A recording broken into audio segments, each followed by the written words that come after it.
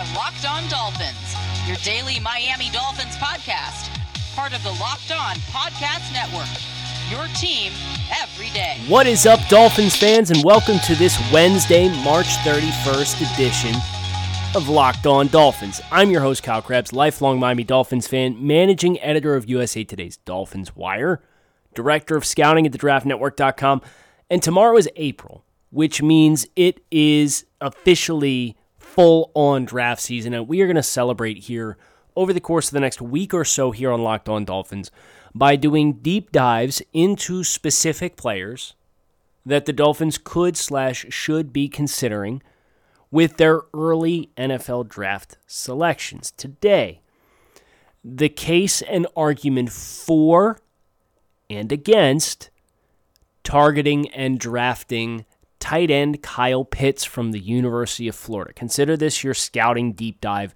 for the Miami Dolphins specifically with Kyle Pitts.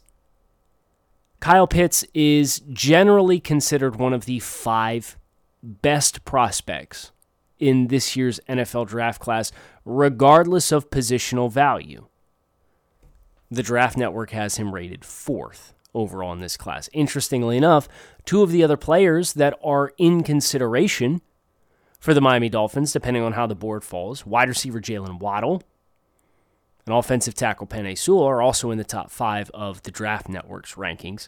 Our personal set, utilizing a team of 5 scouts, myself, Joe Marino, former NFL scout Dre Harris, former NFL scout Brentley Weissman, and Jordan Reed.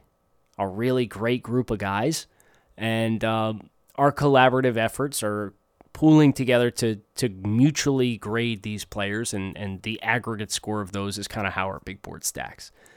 So Kyle Pitts checks in 4th. Jordan Reed is of the opinion that Kyle Pitts is the best football player in this draft not playing the quarterback position. That is also technically true for me. I have Kyle Pitts tied with Penei Sewell for highest grades assigned amongst non-quarterbacks, and only Trevor Lawrence, for me personally, has a better grade than Kyle Pitts. So what I'm hoping to accomplish today is to look at all of the primary reasons to argue for this decision to be made and all of the primary decisions that you could come up for why the Dolphins should go in a different direction. And I think when you look to build an argument for Kyle Pitts, best player available simply is the easiest argument that you could start with. Anywhere beyond those top 2 or 3 selections with quarterbacks, Kyle Pitts is going to be argued by many to be the best player available until he's off the board. So when you have a player with that dynamic, regardless of throwing things like positional value and track record of tight end in the top 10 and needs for the Dolphins, at the end of the day, there is no such thing as having too many good football players. And there is no such thing in today's NFL as having too many good tight ends on the field, because your athletic tight ends, and we'll get into usage and alignments and all that kind of stuff from both Mike Gesicki and Kyle Pitts here in just a couple minutes. But at the end of the day, 12 personnel is kind of, you can knock people's socks off. If you've got a guy who is at least competent to put his hand in the dirt, and you've got a guy who can line up wide at the tight end position, and most of your high-volume guys do both to some degree. It's just what kind of matchup are they going to draw in coverage assignments? If you bring 2 tight ends out on the field, and I know this is nothing new for anybody who's a regular listener to the podcast, if you roll out in 12 personnel, the opposing team is going to have a really hard time deciphering whether or not you're going to come out in quote-unquote ace formation, which is a tight end on the ball on either side of the line of scrimmage, as a heavy front, a lot of gaps that you got to account for defensively, because you count in between each offensive lineman is a gap, right? So you take the center, left guard, that's the A gap. Left guard, left tackle, B gap. Left tackle, tight end in this scenario, C gap. Outside of the tight end is D gap.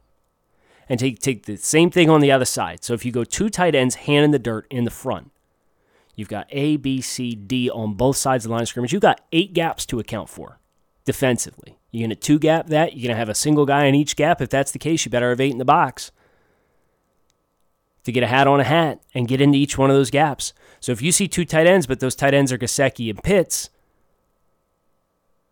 and you send out your nickel, you're going to have a defensive back. You're going to have 4 down defensive linemen. You're going to have 2 linebackers on the field.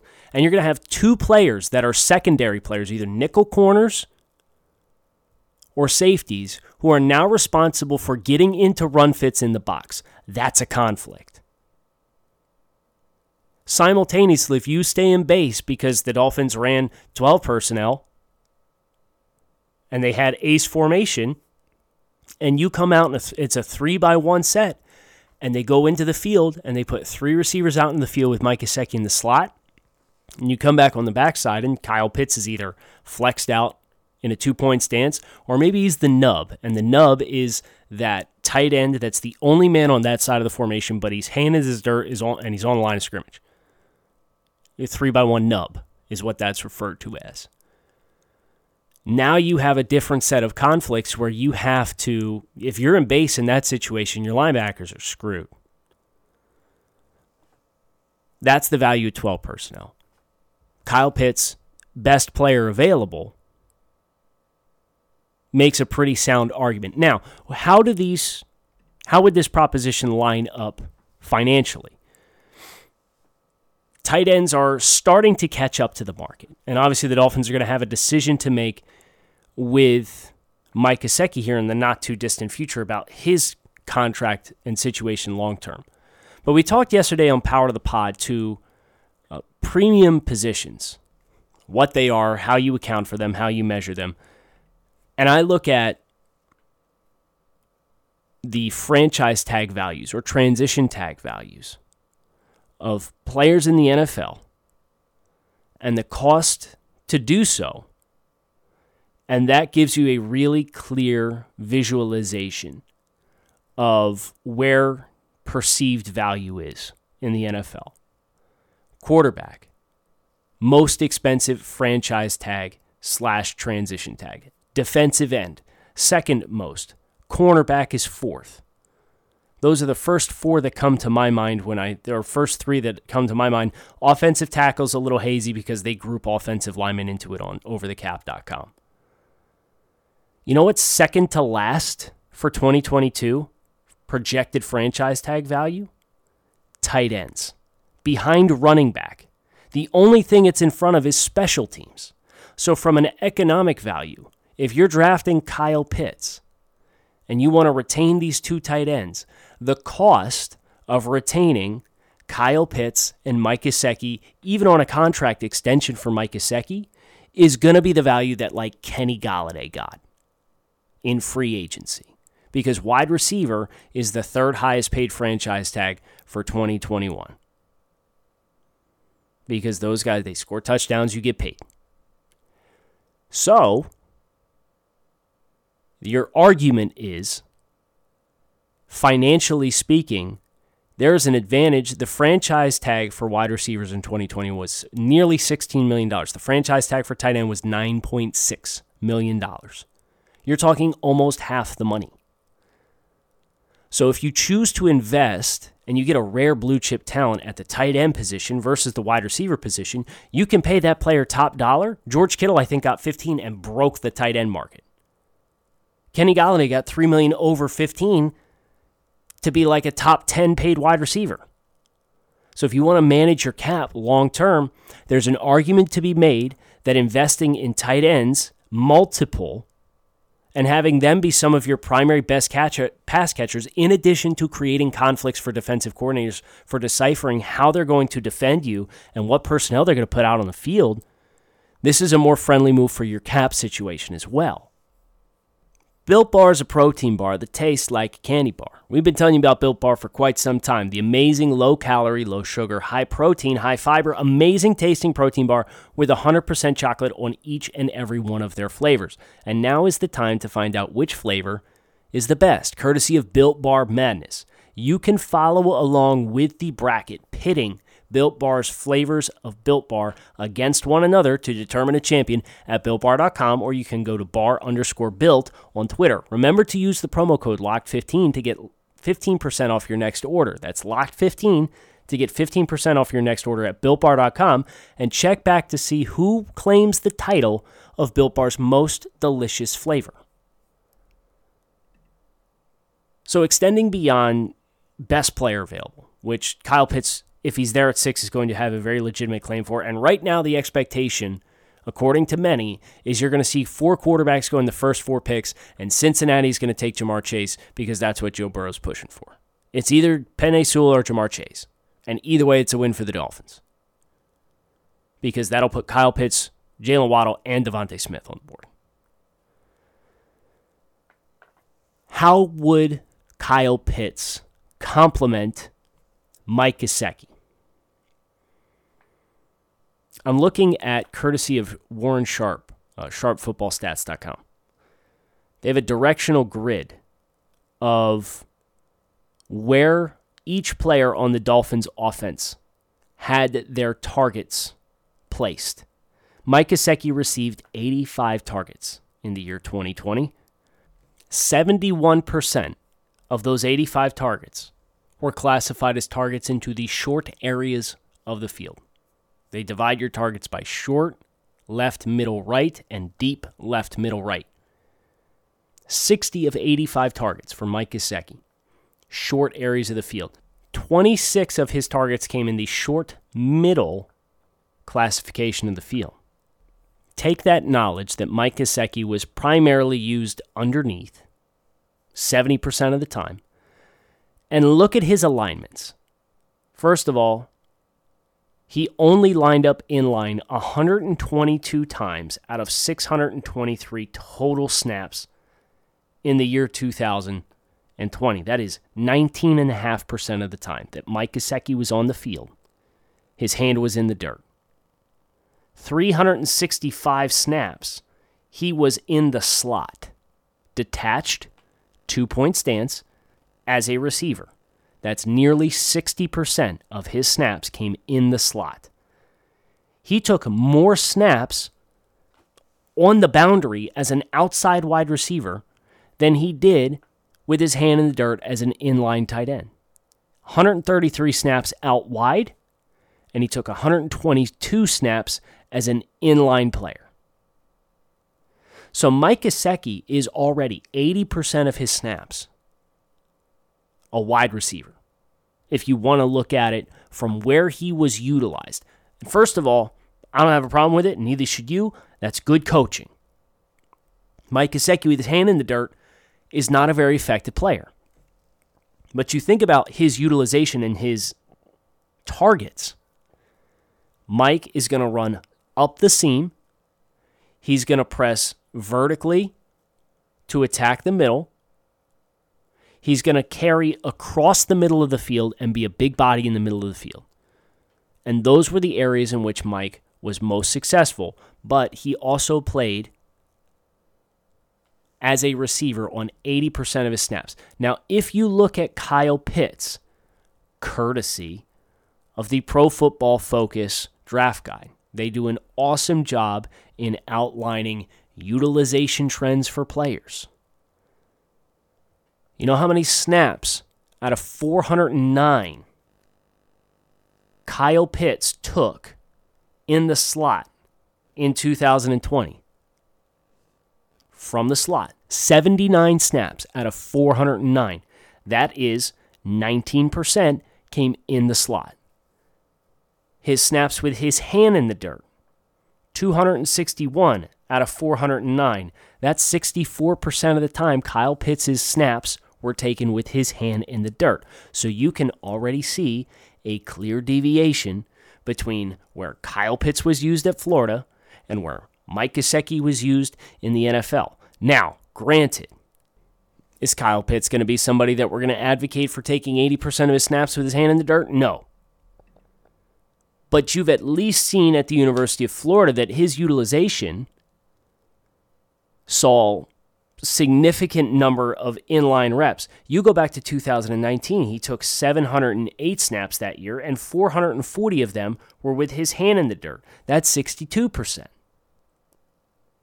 156 of them came in the slot, 22%. So about 20% over the last 2 years has been in the slot, and about 60% has been in line, which means the other 20% approximately was out wide.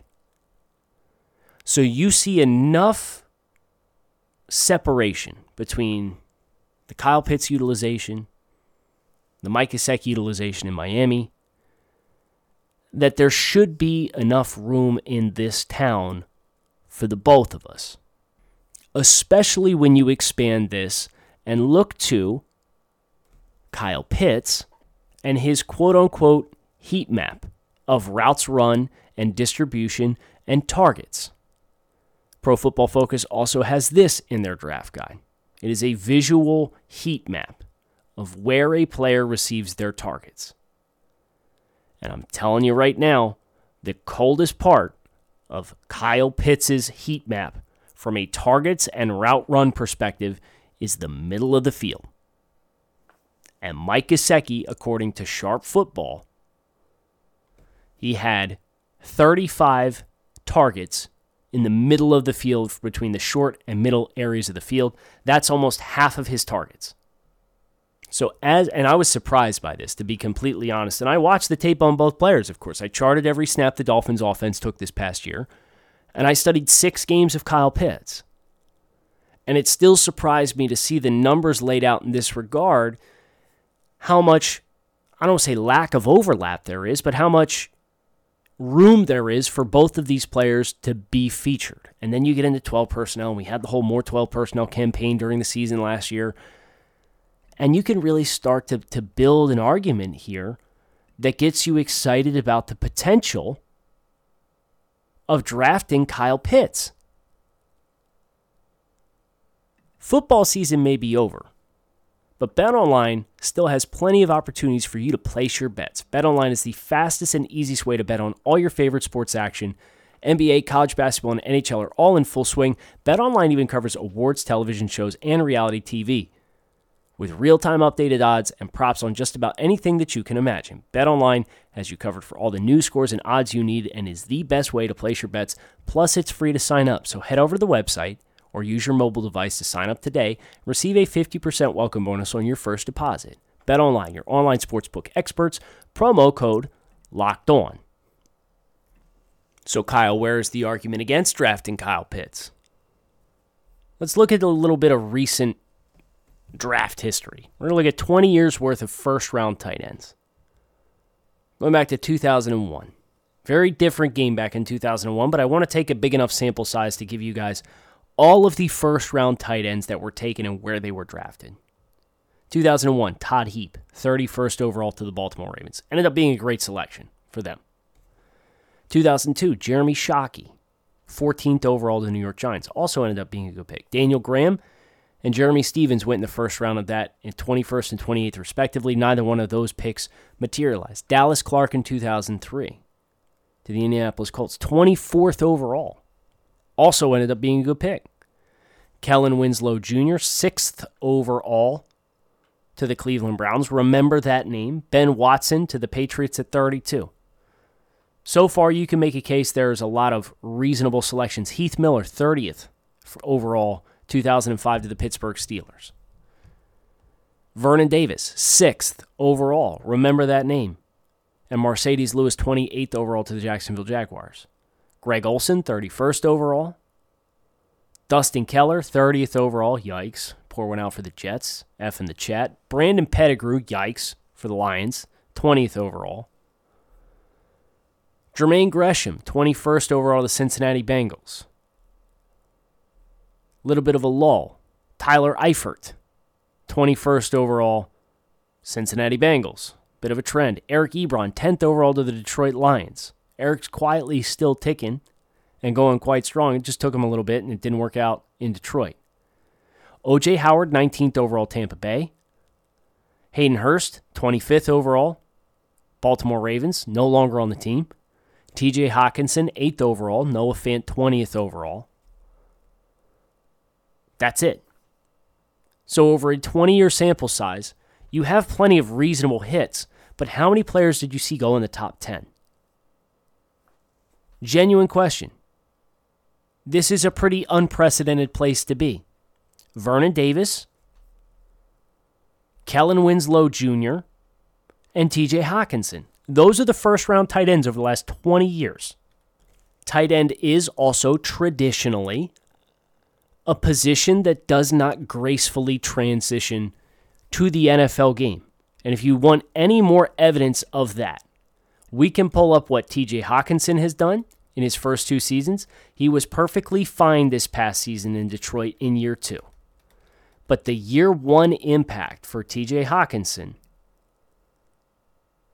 32 receptions for 367 yards and 2 touchdowns, and he accomplished that in 525 snaps. He played less than half the snaps for the Lions. You go to Vernon Davis. Vernon Davis is a player who took time acclimating to the NFL level. His rookie season, 20 receptions for 265 yards and 3 scores. Vernon didn't break out until year 4. His first 3 seasons in NFL receiving, 265, 509, okay, perfectly fine, 358. Followed that up with 2 consecutive 900-plus yards and 20 touchdowns over his 4th and 5th seasons combined. It paid off for San Francisco. Vernon Davis went on to have an excellent career in the NFL. He played 15 seasons. He had 7,500 yards and 63 receiving touchdowns. But you don't get the payoff when you transition as a receiving tight end into the NFL. More often than not, there is a bit of growing pains there. Kellen Winslow. We might as well do the entire trio. Kellen Winslow came into the league in 2014. And his rookie season, 5 receptions for 50 yards. He missed his second season with a torn ACL. So this one at least gets the, I don't want to say the benefit of the doubt, but you can at least say, well, he was injured. And then he posted 875 yards in year 3 as a 23-year-old with the Browns in 2006, and then went for 1,100 yards in 2007, made the Pro Bowl that season. But the sample size of tight ends going in the top 10 and paying dividends for a team like the Dolphins who feels like they're ready to compete, that's a tough transition from playing in the SEC or playing as Kellen Winslow did in the ACC or playing as Vernon Davis did in the Maryland was in the Big Ten. I don't think they were in the Big Ten at the time. Hockenson was in the Big Ten. So my question is, for you as a Dolphins fan, if you believe this team's winning window is with Tua Tagovailoa on a rookie contract and the infrastructure that's in place and finding the right weapons, are you confident in betting on Kyle Pitts being the exception to the rule? And if you're not confident, how big do you think the Dolphins' Super Bowl winning window is? I don't have those answers. And I feel like Kyle Pitts is the kind of rare talent that will justify a top 5/top 10 selection at the tight end position. But what I cannot tell you, and what I don't have any level of confidence in, is what the short-term payoff is for a team that needs weapons that can immediately boost what the Dolphins' passing game can bring to the table. You'll have Mike Gesicki. You'll probably have Devontae Parker. You're going to have Will Fuller this year. Where in that pecking order can Kyle Pitts fit? And who can he push out of the lineup? Can he play consistently with his hand in the dirt year 1? That is not an easy ask to make. And if you're going to have him coexist with Mike Gesicki, you're probably going to ask him to do that, or else you're going to ask him to bump Preston Williams out of the lineup. And I have no problems with asking him to bump Preston Williams out of the lineup. None whatsoever. Preston Williams, for me, is a player that I could take or leave. I'm being completely honest. The durability, the drops, it's all concerning at this point.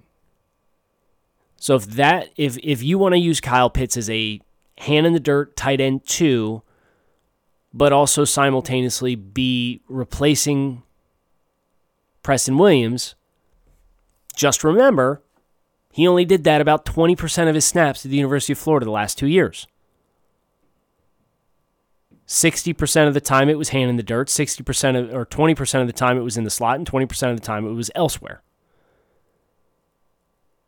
So that's kind of the complicated jigsaw puzzle that you have to play with Kyle Pitts that you don't have to play with at other spots. The precedent of drafting him in the top 10 at that position is hazy at best. And if you're going to ask him to do other things to stay on the field for more than what a rookie tight end would do, you're asking him to do some things that he was not asked to do with great frequency. Now, he's shown the physical capability of doing it, and I think long-term the payoff would be phenomenal for the Dolphins. Does that outweigh the economic benefit of investing heavily in the tight end position? Does that outweigh the overlay that you can have with Mike Gesicki primarily in the slot and Kyle Pitts elsewhere? And does that pros and cons, does the net outcome plus or minus outweigh what the other hypothetical pros and cons would be of Jamar Chase and Devontae Smith and Jalen Waddle? And if you want to put Penei Sewell in there, we can put Penei Sewell in there. That's what this series is designed and aims to do for us. I would say with Kyle Pitts, the positives are overwhelmingly in favor over the negatives, but you have to acknowledge there is some inherent risk with drafting a position that does not often get drafted in the top 10 because these players so often struggle with that transition at first. And if you're going to ask him to do more, to be a more high-impact player, you're probably going to ask him to do some things he wasn't asked to do all that much. But the resume and the case for Kyle Pitts in its entirety is very strong to be the pick at 6 if the Dolphins choose to stay there. How it measures up to the others is what the rest of this series is going to do. So make sure you hit subscribe on this podcast. Come back and see me again soon, please. I always enjoy talking with you guys. I always enjoy hearing from you. Locked on Fins on Twitter, Grinding the Tape on Twitter, thedraftnetwork.com, Dolphins Wire, bunch of places you can find my work. Please don't be a stranger. Much love. Fins up. Keep it locked in right here on Locked On Dolphins. Hope to talk to you guys again soon.